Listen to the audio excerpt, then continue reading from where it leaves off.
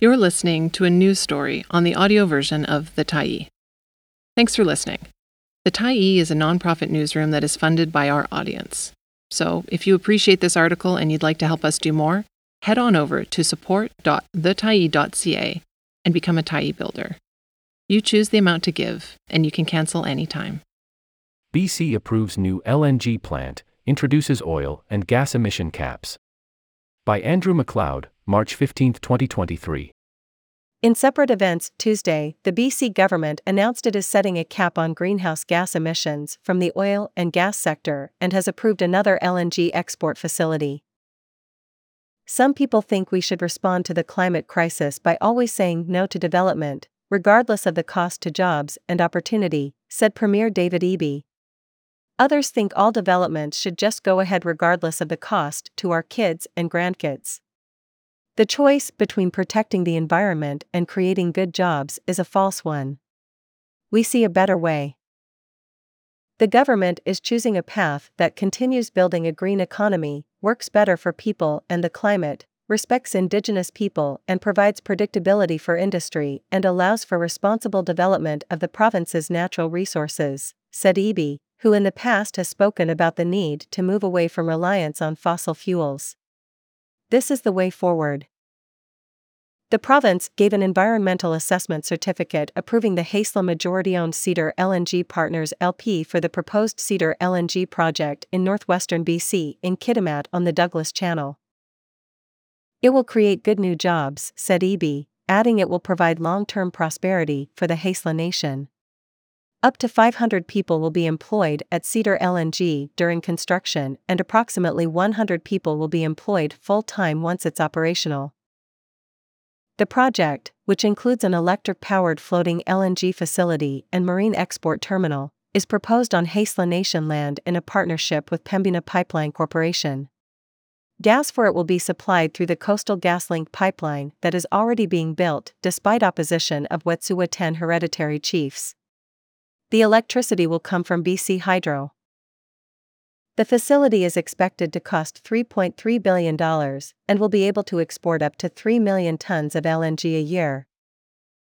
Approval of Cedar LNG was a joint decision by George Heyman, the Minister of Environment and Climate Change Strategy, and Josie Osborne, the Minister of Energy, Mines and Low Carbon Innovation, after they considered the BC Environmental Assessment Office's review.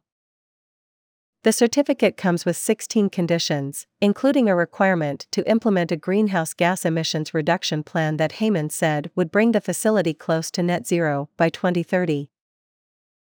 We have concluded that this project can fit within BC's climate targets and goals, said Heyman, who added that the proponents had taken all possible measures to reduce emissions and that the facility would be among the lowest emitting facilities in the world.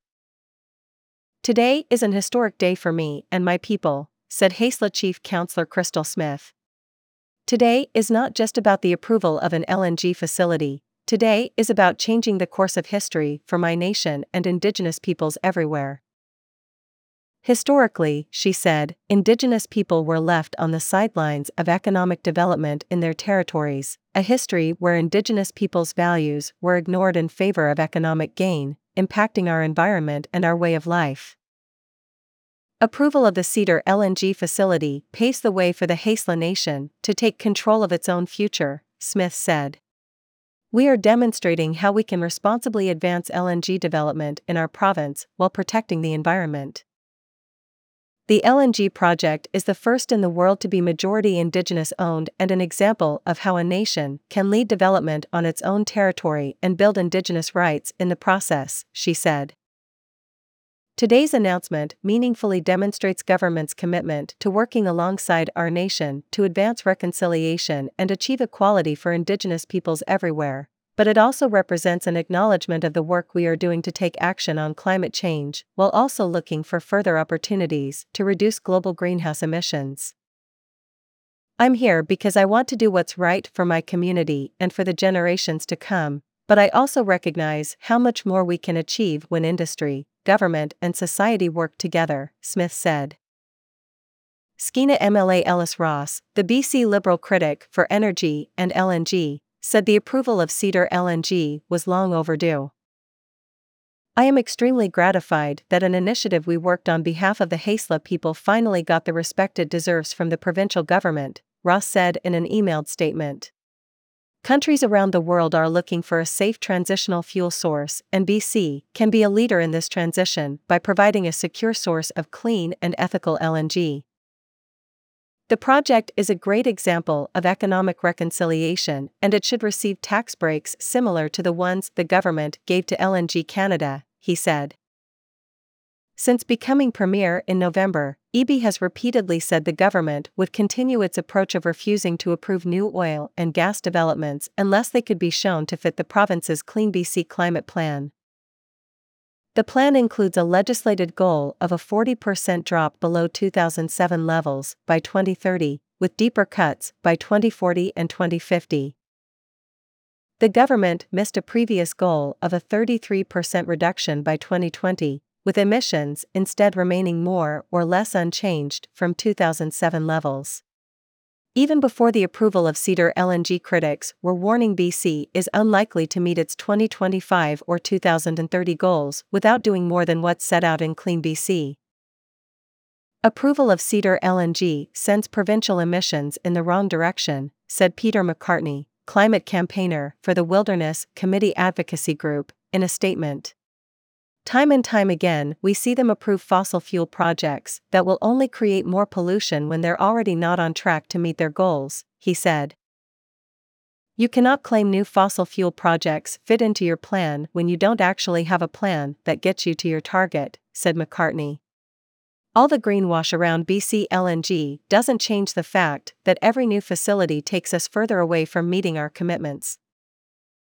In its second LNG-related announcement of the day, EB announced an energy action framework aimed at capping emissions from the oil and gas sector and electrifying the economy.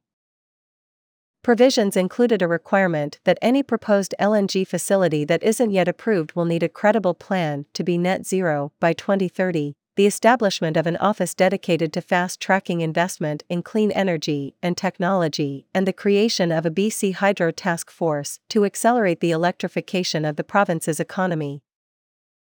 The framework also puts a cap on the oil and gas sector to make sure it meets the emissions reduction target the government has set for it for 2030. According to the government, the oil and gas sector is responsible for about 20% of BC's total emissions, and starting in April, it will launch engagement with the industry and other stakeholders on the final design of the regulatory cap on oil and gas sector emissions, including on issues like how the cap will be allocated, credit trading, and verifiable offsets. The executive director of the Pembina Institute, Chris Severson-Baker, participated remotely in the Vancouver event. With this announcement, the BC government is taking a very important step towards growing a clean economy and meeting its climate obligations, he said. The government is giving a clear signal it is prioritizing growth in the clean economy and rapidly moving away from fossil fuels, Severson-Baker said. Before this announcement, LNG production was simply incompatible with the BC climate plan, and now we have policies that will ensure the target will be met. Mayor Rand Smith from Clean Energy Canada said the government is signaling a new direction that will grow jobs, pivot the economy, and build on the province's clean energy advantage. Today's announcement completes our climate plan Clean BC, which to date has been missing clarity on a crucial component, the oil and gas emissions, she said. This newly announced oil and gas emissions cap, which includes LNG facilities, is one of the last pieces of the climate plan puzzle. Thanks for stopping by the Tyee today. Anytime you're in the mood to listen to important stories written well, we'll be here. And if you'd like to keep independent media going strong, head over to thetyee.ca and click on the Support Us button to pitch in. Finally, big thank you to all of our Tyee builders who made this story possible.